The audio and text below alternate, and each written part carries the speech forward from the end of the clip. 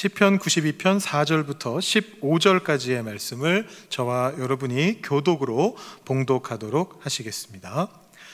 여호와여, 주께서 행하신 일로 나를 기쁘게 하셨으니 주의 손이 행하신 일로 말미암아 내가 높이 외치리이다.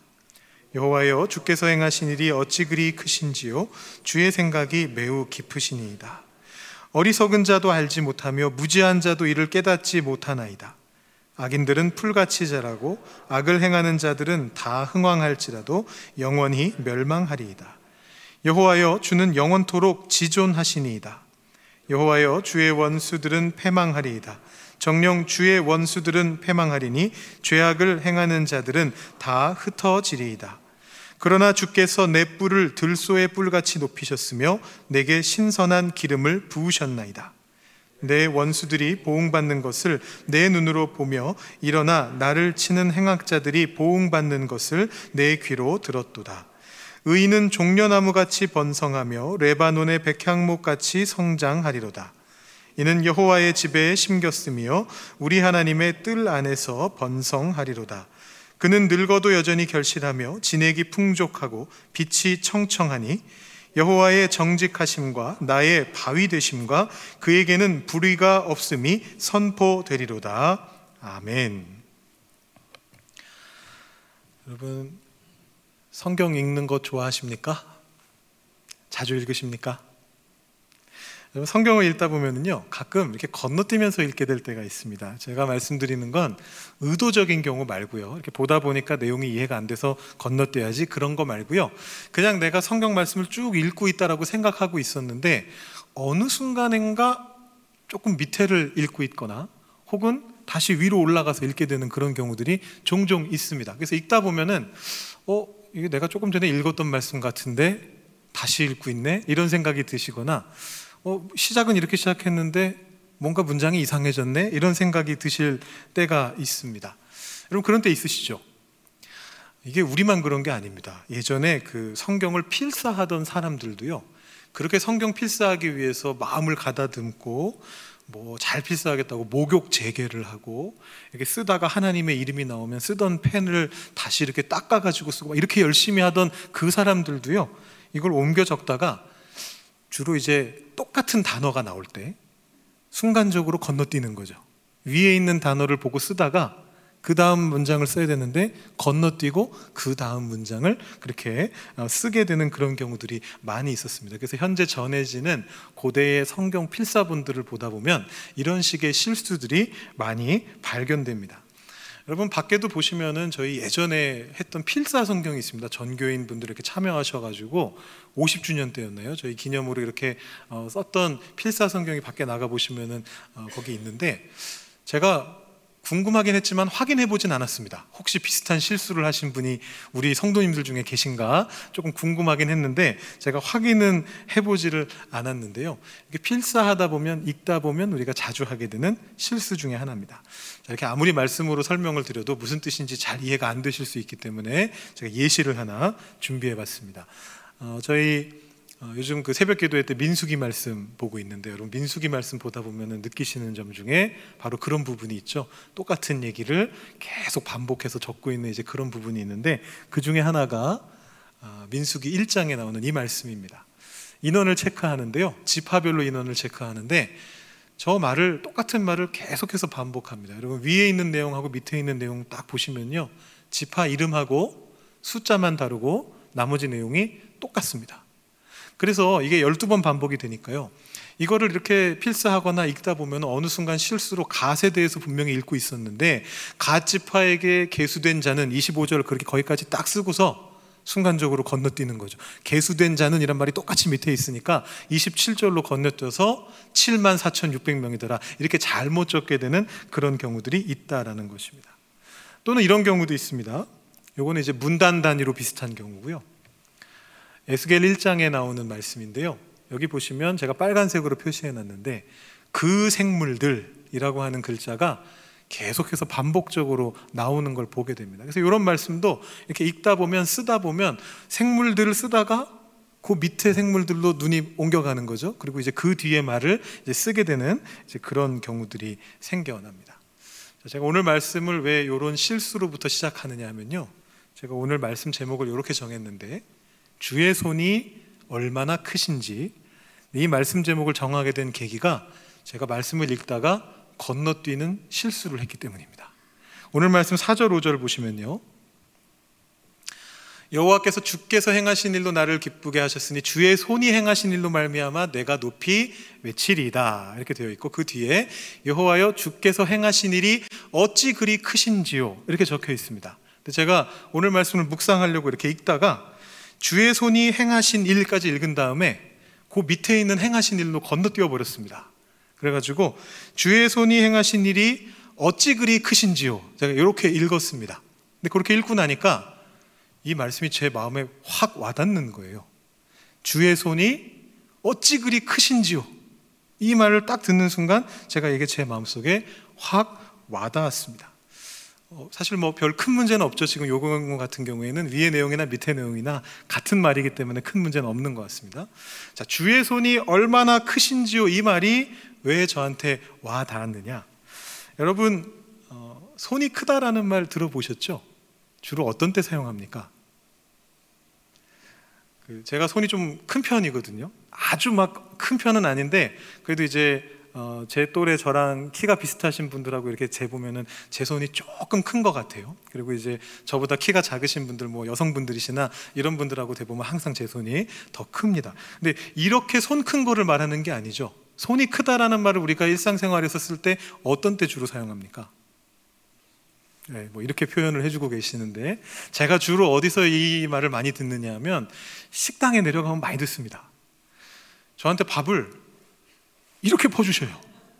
이렇게 딱 퍼주셔요. 그래서 제가 말씀드리거든요. 아유, 밥이 너무 많은 것 같습니다, 권사님, 이렇게 말씀을 드려요. 그러면은 권사님 뭐라고 얘기하시느냐 하면, 제가 손이 좀 커요, 이렇게 말씀하십니다. 한 분이 아니셔요. 여러 분이 계세요. 권사님들 손이 너무 크신 덕분에 제가 그 은혜를 받아가지고 살이 계속 조금씩 찌고 있습니다. 이 다이어트를 해야 되는데 큰 손으로 자꾸 저에게 이렇게 얹어주시는 감사한 그 마음 때문에 제가 조금씩 찌고 있는데요. 여러분, 이 손을 쓰는 일을 가지고 배포 크게 뭔가를 베풀어주는 일을 할 때 주로 손이 크다, 이제 그런 말을 씁니다. 또 어떤 경우에도 손이 크다라는 말을 쓰나요? 이 손이 크다라는 말을 뒤집어 보면 큰 손이 되거든요. 여러분, 어떤 때 큰 손이란 말을 쓰나요? 큰 손. 막 투자 시장 뭐 이런 데서 주식 투자 뭐 이런 거 할 때 돈을 그냥 팍 부어가지고 왕창 사는 사람들, 뭐 이런 사람들을 우리가 보통 큰 손이라고 그렇게 부릅니다. 그래서 실제로 손을 쓰는 일이 아니더라도 비유적으로 어떤 일들을 할 때 좀 배포 크게 행동하는 사람들, 이제 그런 사람들을 우리가 큰 손이라고 부릅니다. 자, 그런데 오늘 말씀을 보시면 주님께서 큰 손이시다, 그렇게 말씀해주고 계십니다. 여러분, 주님이 큰 손이시래요.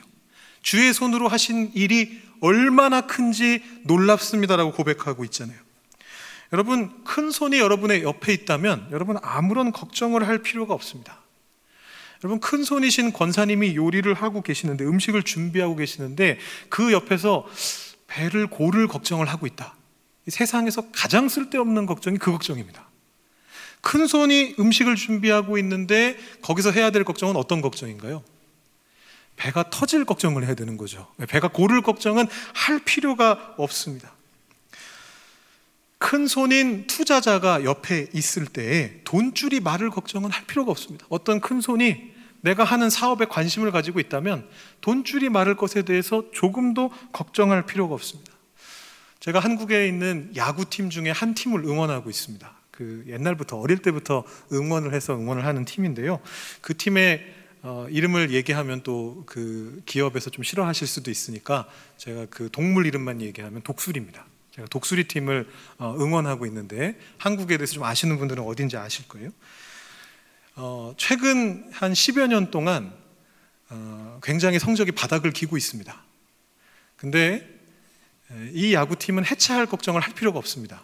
왜냐하면 모기업의 회장께서 야구광이세요. 모기업의 회장께서 야구광이셔가지고 아무리 성적을 바닥을 겨도 10팀 중에 8등, 9등, 10등을 계속 오가도, 아마 지금도 8등인 것 같던데, 제가 어젠가 그젠가 확인해 보니까 8등이었던 것 같은데, 아무리 8, 90등을 오가고 있어도 이 야구단은 해체할 걱정을 할 필요가 없습니다. 왜? 큰 손이 뒤에 있으니까. 여러분, 세상에서 제일 큰 손이 누구십니까? 하나님이십니다. 여러분, 또 다른 표현으로 제가 좀 바꿔드리겠습니다. 여러분, 이거 조금 약간 시쳇말에 가까운 말이긴 합니다만, 여러분, 세상에서 가장 강력한 백이 누구십니까? 백이 누구십니까? 하나님이십니다. 세상에서 가장 큰 백을 내가 갖고 있는 거예요. 가장 든든한 백을 내가 가지고 있는 것입니다. 그분이 우리 하나님이세요. 손이 크신 분이시란 말입니다. 그렇다면 이 가장 강력한 큰 손이신 하나님이 우리에게 무엇을 제공해 주시는가라는 것입니다. 오늘 본문에 보면 이런 내용들이 나오고 있습니다. 두 가지 사실 대비가 드러나고 있는데, 첫 번째는 악인들입니다. 7절을 보시면 악인들이 풀같이 자라난다, 악인들이 흥왕한다 라는 그런 표현이 나오고 있습니다. 여러분, 풀처럼 자라는 게 어떤 건지 아시죠? 풀이 정말 잘 자랍니다. 너무너무 잘 자랍니다. 저희 혹시 기억하시는 분들도 계실지 모르겠는데, 작년 봄에 저희 교회 주변에 나는 민들레를 뽑기 위해서 우리 성도님들이 다 같이 모이셔가지고 김밥을 드시면서 민들레를 뽑으신 적이 있어요. 참여하신 분들도 계시죠? 여기 계신 분들 중에. 제가 그때 사실 다른 일이 있어가지고 저는 제대로 참여를 못하고 중간중간 잠깐 나가서 봤는데, 제가 그때 굉장히 놀랐던 게 있습니다. 이 민들레를 뽑아도 계속 있더라고요. 분명히 뽑았는데 거기에 민들레가 아직도 있어요. 더욱 놀라운 사실은 다음 주에 와보니까 분명히 한 주 전에 민들레를 왕창 뽑아놨는데 거기에 다시 민들레가 다 폈더라고요. 이 풀의 특징이 뭐냐 하면 잘 자란다는 겁니다. 엄청나게 잘 자랍니다. 그래서 사실 악인들이 풀같이 자라난다는 말을 들으면 부럽습니다. 부럽지 않으세요? 일단 겉으로 볼 때 악인들이 너무 잘 되는 것처럼 보인다라는 거예요. 못된 짓 하면서 남 등쳐먹으면서 사는데 이 악인들이 너무 잘 되는 것 같아 보여요. 어떻게 보면 사실 당연한 거죠. 남 등쳐먹으면서 사니까 잘 살겠죠. 자기 욕심을 부리면서 사니까 잘 살 거예요. 돈도 잘 벌고 잘 살 거예요. 근데 거기에 대해서 오늘 말씀이 뭐라고 이야기하느냐 하면, 그래 봐야 풀이다. 아무리 잘 자란다 할지라도, 아무리 흥왕한다 할지라도 풀이다. 멸망하게 될 것이다 라고 그렇게 이야기를 합니다. 거기에 대비되어서 반대로 어떤 존재가 드러나느냐 하면 의인들이 나타나고 있습니다. 이 의인은 무엇처럼 자라난다라고 이야기를 하느냐 하면 나무처럼 자라난다라고 이야기합니다. 악인들은 풀처럼 자라나는데 의인들은 나무처럼 자라난다, 그렇게 이야기하고 있습니다. 의인들이 하나님과 함께 있기 때문입니다. 하나님께 붙어 있기 때문입니다. 13절 말씀을 보시면 여호와의 집에 심겨져 있기 때문에, 하나님의 뜰 안에 있기 때문에 그렇게 자라날 수 있다, 이렇게 말씀을 해주고 있습니다. 그러면서 5가지의 복에 대해서 이미지로 보여주고 있습니다. 나무 비유로서, 나무에 대한 이미지로서 보여주고 있습니다. 종려나무같이 번성하게 될 것이다. 백향목같이 성장하게 될 것이다.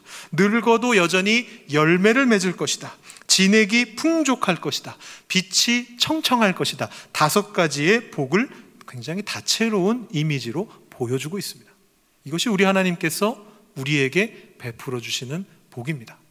이것을 우리가 좀 하나씩 살펴보도록 하겠습니다. 먼저 종려나무입니다. 여러분, 종려나무가 어떤 나무인지 아십니까? 이렇게 생긴 나무입니다. 야자수 같이 생겼죠? 네, 야자수과의 나무입니다. 근데 이제 우리가 생각하는 일반적인 야자나무는 코코넛 야자인데, 이거는 코코넛이 아니고 열매가 대추같이 생긴 열매가 열린다 그래서 대추야자나무라고 부르는 나무입니다. 이것이 이제 우리말로 번역될 때 우리나라에 있었던 야자나무로 이름이 바뀌면서 종려나무로 번역이 된 건데요, 성경에 나오고 있는 종려나무는 대추야자나무입니다. 예수님이 예루살렘에 입성하실 때 사람들이 흔들었던 이파리가 바로 이 이파리입니다. 종려나무 가지를 흔들면서 예수님을 맞이했습니다. 자, 이 종려나무가 왜 그 번성함의 대명사로 사용됐을까요? 이 나무가 사막에서 굉장히 잘 자라는 나무입니다.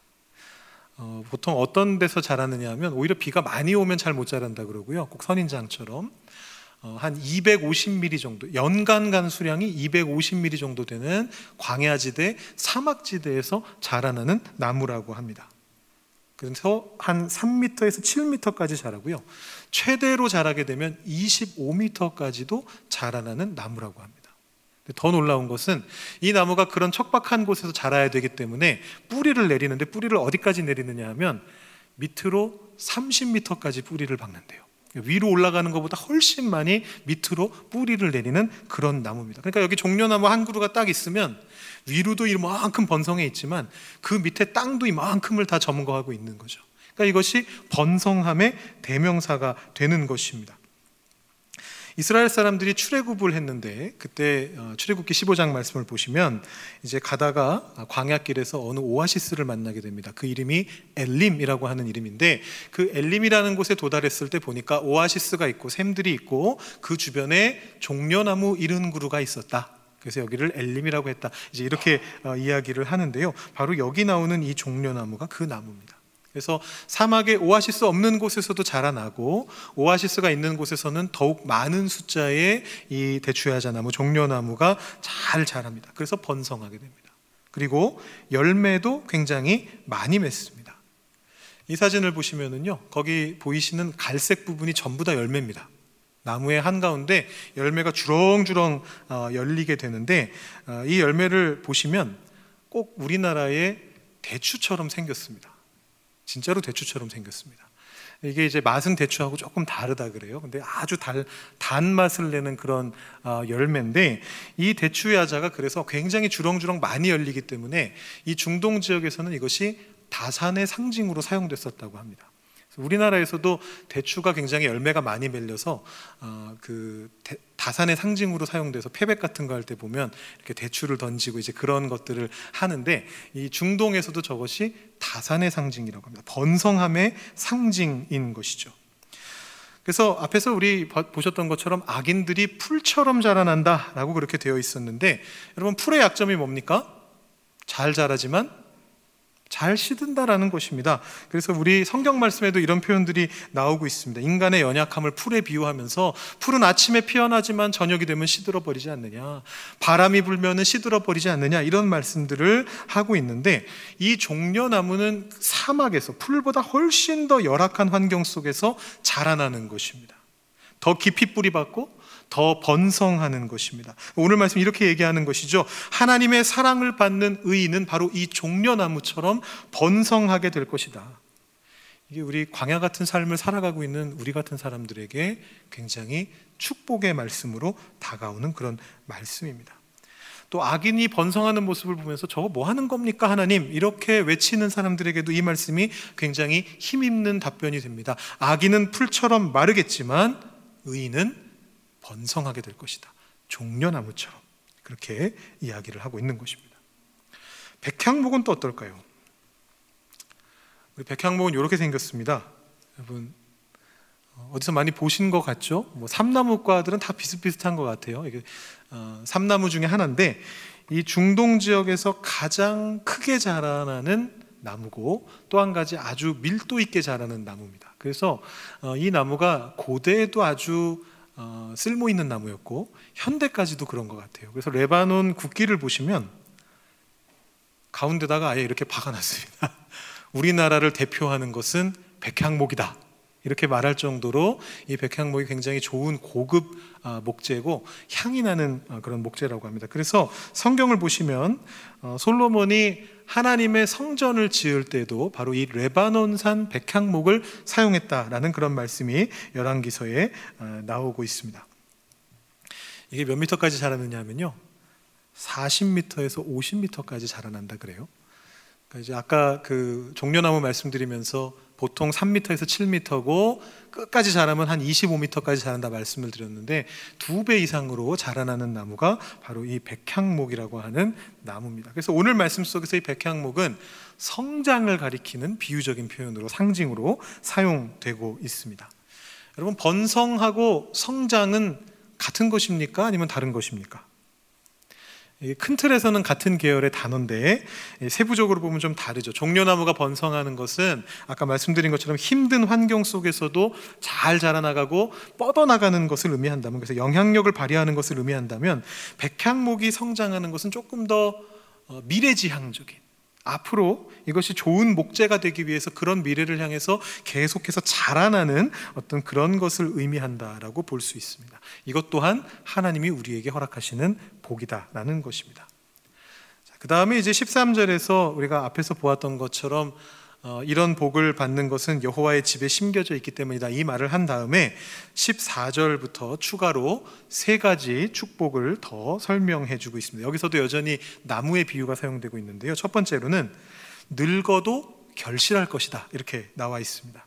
이 말은 직접적으로 이해해도 축복이고 간접적으로 이해해도 축복입니다. 아브라함이 100세가 돼서 아이를 낳았을 때 그것이 하나님의 크신 축복으로 간주가 되었었는데 요즘 우리 젊은이들이 결혼을 좀 늦게 하는 추세입니다. 그래서 우리 어르신들, 부모님들 세대에서 막 걱정을 하세요. 결혼을 하면 아이를 낳을 수 있을까, 이런 걱정을 하시는데, 늦게 결혼하고서도 아이를 낳을 수 있다는 것도 축복입니다. 하나님이 허락해 주시는 복인 것이고 또 현대 의료기술로 인한 복이라고 말할 수가 있습니다. 그리고 비유적으로 간접적으로 이해하더라도 이것은 큰 복입니다. 내 나이가 들어서 이제는 내 삶에서 뭔가 열매 맺을 건 이제 더 이상 없는 것 같다라는 그런 생각이 들 때에, 그런 느낌이 들 때에 나에게 아직도 결실할 수 있다는 걸 아는 것만으로도 힘이 난다는 말씀입니다. 여러분, 앞에서 설명드렸던 이 종려나무요, 대추야자 나무가 대추야자 열매를 150년에서 200년까지 생산을 한다고 합니다. 나무 한 그루에서 200년까지도 계속해서 이 열매를 맺는다라는 것입니다. 우리 삶에 열매를 맺을 수 있다는 것이 바로 이런 큰 복이다라는 것이죠. 그리고 두 번째로 진액이 풍족하다, 이렇게 이야기를 하는데요, 이 말씀도 몇 가지로 적용할 수 있겠습니다만 저는 이것을 좀 건강함이나 여유로움 같은 것에 좀 이렇게 적용할 수 있지 않을까, 이런 생각을 해봤습니다. 다시 종려나무 얘기입니다만 여기 나오는 이 나무 비유가 전부 종려나무 아니면 백향목을 가지고 하는 얘기니까요. 아까 제가 150년, 200년까지도 결실한다라는 그런 말씀을 드렸는데, 이 종려나무가 그럼 200년이 지나면 이제 못 쓰는 나무가 될까요? 더 이상 결실하지 못하게 되면? 이 종려나무가 진액이 아주 풍부한 나무라고 합니다. 그래서 더 이상 열매를 결실하지 못하게 된 이후에도 사람들이 종려나무에 가서 그 수액을 뽑아다가, 진액을 뽑아다가 마시기도 하고, 사막을 다니면서 목마를 때 마시기도 하고, 그걸 졸여가지고 설탕을 만들기도 하고, 혹은 야자주, 술 같은 걸 빚기도 하고, 이런 데 사용하면서 계속해서 사용한다라고 합니다. 바로 이것을 여유하고 저는 연결을 시켜봤습니다. 의인은 진액이 풍족한 나무와 같아서 척박한 광야에서도 여유로운 삶을 살아갈 수 있다라는 것입니다. 그리고 마지막으로 빛이 청청하다라는 표현이 나옵니다. 이 비유는 종려나무일 수도 있겠습니다만 저는 백향목에 더 가깝지 않나, 그런 생각이 듭니다. 여러분, 나무의 빛이 청청하다, 이런 말 어떤 때 쓰십니까? 잘 쓰는 말은 아니지만 이 청자가 푸를 청자인데, 주로 푸른 나무가 이렇게 햇빛을 받을 때, 혹은 눈밭 같은 데 하얀 곳에 푸른 나무가 이렇게 솟아있을 때, 야, 저 나무가 청청하다, 독야 청청이다, 이런 표현들을 우리가 사용하게 됩니다. 그러니까 결국은 하나님이 우리를 청청한 빛이 나는 존재로 만드신다는 겁니다. 사람들이 우리를 볼 때 하나님의 영광을 드러내는 그런 존재로서 우리를 만들어 주신다는 것입니다. 우리 모습을 사람들이 보면서 존경할 만하게 만드시고 하나님의 사랑을 드러내는 존재로 우리의 삶을 만들어 가신다는 것이 이 빛이 청청할 것이다라는 축복의 내용이다라고 볼 수가 있겠습니다. 지금 성경에 적혀 있는 5가지 복에 대해서 이야기를 해봤는데요, 아주 이미지로 우리 눈에 박혀들게끔 오늘 말씀이 이 복들을 말해주고 있습니다. 종려나무와 같이 번성할 것이다. 레바논의 백향목 같이 성장할 것이다. 나이가 들어서도 결실할 것이다. 진액이 풍족해서 여유로운 삶을 살아가게 될 것이다. 빛이 청청하여 우리의 삶이 사람들 앞에 빛나게 될 것이다. 이 5가지의 축복이 우리에게 주어지고 있습니다. 자, 그렇다면 이런 축복을 우리가 어떻게 하면 누릴 수가 있는가? 간단합니다. 오늘 말씀 딱 보시면 의인은 이렇게 적혀 있잖아요. 의인이 되면 됩니다. 여러분, 근데 어떻게 하면 의인이 될 수 있습니까? 우리가 지난주에 우리의 어떤 수준과 처지에도 불구하고 하나님께서 이미 우리를 하나님의 것으로 만드셨다라는 그런 말씀을 제가 여러분들께 드렸습니다. 우리는 이미 하나님의 것이 되었습니다. 우리의 수준과 처지가 어떠하든지 상관없이 아무리 부족하고 아무리 연약해도 이미 하나님이 우리를 하나님의 것으로 지명해서 하나님의 것으로 삼으셨습니다. 근데 문제는 거기에 그것 때문에 긴장이 생깁니다. 자, 하나님은 우리를 놀라운 하나님의 것으로 만들어 주시는데 문제는 나의 모습은 여전히 부족하단 말이죠. 여전히 죄인이란 말이죠. 여전히 연약하다라는 말입니다. 여기에서 긴장이 생기는 거예요. 어떻게 해야 내가 그 하나님이 주시고자 하는 복에 걸맞는 사람이 될 수 있는가? 어떻게 해야 내가 그 의인이 될 수 있는가에 대한 어떤 긴장이 있게 됩니다. 자세한 내용은 지난주에 이미 다루었기 때문에 제가 짧게 요약해서 말씀드리자면, 나는 여전히 부족한 것 같은데 어떻게 내가 의인이 될 수 있는가? 그 방법은 간단합니다. 악인이 되지 않으면 됩니다. 이해되십니까? 의인이 되는 방법 간단합니다. 악인이 되지 않으면 됩니다. 여러분, 오늘 본문에서 악인이 어떤 존재였죠? 풀같이 번성하다가 멸망하는 존재였습니다. 자기가 잘 자라나는 것이 자기 자신의 덕이라고 생각하는 사람들입니다. 그래서 하나님께 의지하지 않는 사람들입니다. 그런 사람들이 악인입니다. 아무리 번성하는 것처럼 보여도 마지막에는 멸망하게 될 것이기 때문입니다. 그러나 우리가 이미 자라났든지 아니면 지금 자라나고 있는 중이든지, 우리가 이미 번성했든지 아니면 번성하고 있는 중이든지, 우리가 이미 열매를 결실했든지 아니면 그 열매를 맺어가는 과정 속에 있는 존재든지 간에 상관없이 이 번성과 성장에 하나님이 필요하다라고 믿는 사람들이 우리들입니다. 그런 사람들이 바로 의인들입니다. 주의 손이 얼마나 크신지를 믿는 사람들이 바로 의인들입니다. 결국 우리가 믿어야 될 것은 오늘 본문이 말하는 것처럼 우리가 번성하게 될 것이고 성장하게 될 것이다라는 이 하나님을 향한 믿음인 것입니다. 어떤 예를 여러분들께 말씀드리면 좋을까 고민을 하다가 마침 오늘 직분자 선거에 대해서 말씀을 드렸기 때문에 장로라는 자리를 한번 예로 들어봐야겠다 이런 생각을 해봤습니다. 어느 장로님이 저한테 이런 말씀을 해주셨습니다. 장로가 되더라도 처음 1, 2년은 뭐가 뭔지 전혀 감도 잡지 못한다. 내가 뭔 일을 하고 있는지도 모르겠고 이게 교회 내에서 어떤 의미가 있는 건지도 모르겠다. 그런데 한 3년 차는 돼야 이제 교회 일이 뭐 어떻게 돌아가나 보다 조금 깨닫게 되고, 적어도 4년 차는 되어야 장로가 어떤 존재인지 어떤 일을 하는 사람인지를 깨닫게 된다. 이런 말씀을 저한테 해주셨습니다. 여러분, 처음에 부족하지 않은 사람이 어디 있겠습니까? 여러분, 태어나면서부터 맞춤형 장로인 사람이 세상에 어디 있겠습니까? 여러분, 혹시 그런 사람 보신 적 있으십니까? 저 사람은 태어나면서부터 장로감이야, 권사감이야. 그런 분들 혹시 있으십니까? 사실 저는 한 국민학교 초등학교 때쯤부터 쟤는 크면 목사가 될 거야 이 소리를 좀 많이 듣기는 했습니다. 많이 듣기는 했는데 그런다고 제가 목사가 돼서 좌충우돌하지 않았느냐? 그렇지 않았죠. 초보자들은 다 부족하게 되어 있습니다. 처음에는 다 부족합니다. 그리고 사실은 나중에도 부족합니다. 계속해서 부족한 게 우리들입니다. 하나님을 의지하지 않으면 풀같이 자라나다가도 멸망에 이르게 되기 때문입니다. 내가 부족하다라는 것을 아는 사람이 오히려 하나님을 믿고 의지함으로써 바로 이런 복들을 받아 누릴 수 있게 된다라는 것입니다. 제가 예시를 직분자에 대한 얘기를 예시로 들었지만 꼭 직분자에 대한 얘기만이 아닙니다. 하나님께서 부르셨고 하나님의 일을 감당해 나가고 있는 모든 크리스천들이 다 똑같습니다.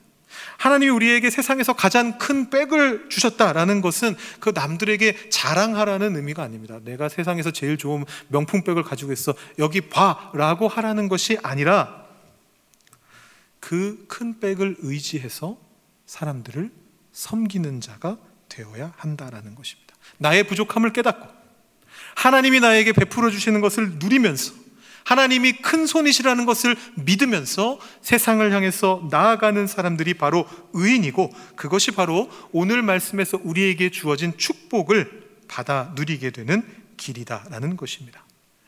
12절부터 15절까지의 이 축복의 말씀을 여러분들께 다시 한번 읽어드리고 오늘 말씀을 마치도록 하겠습니다. 의인은 종려나무같이 번성하며 레바논의 백향목같이 성장하리로다. 이는 여호와의 집에 심겼으며 우리 하나님의 뜰 안에서 번성하리로다. 그는 늙어도 여전히 결실하며 진액이 풍족하고 빛이 청청하니 여호와의 정직하심과 나의 바위 되심과 그에게는 불의가 없음이 선포되리로다. 아멘. 기도하시겠습니다. 하나님 아버지, 감사합니다. 오늘 시편의 말씀을 보면서 주님의 손이 얼마나 크신지, 우리에게 베푸시고자 하는 복이 얼마나 다양한지를 다시 한번 살펴보았습니다.